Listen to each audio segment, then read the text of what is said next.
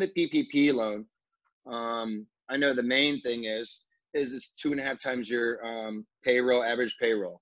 You have to give them your 2019 payroll summary from ADP or whoever your payroll company is. A few questions on there answered on our form. And then we have a 2019 P&L that we'll need and a 2018 tax return. If somebody bought a business recently, we are going to go over some more questions on a go-to meeting that we have, and I will give it to him, give it to Shannon at the end of this call and everything else too. So it's going to answer more questions because it is new. I don't want to give out certain information that I don't know or that was changed since last night that we didn't go over yet. But we want to give out valid information that's true. So if anybody has any questions, they can give me a call or ask me. PPP is going to be forgiven. So when you have that 2.5 times your payroll, you are not going to be paying that. There's no loan for that.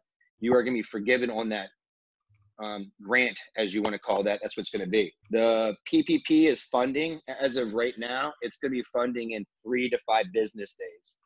So as of right now, I think I got about 35 PPP applications that we have sent in. And they are a little different than people were sending out last week and 2 weeks ago prematurely. So I can send those out to anybody that has any questions. We have no charge in that at all. Like I said, the bank gets paid a portion. You know, they're going to help us out something, whatever it is. But we can help out on that, and it funds in 3 to 5 days. Pretty easy. About 15 questions in there, 3 documents that I went over.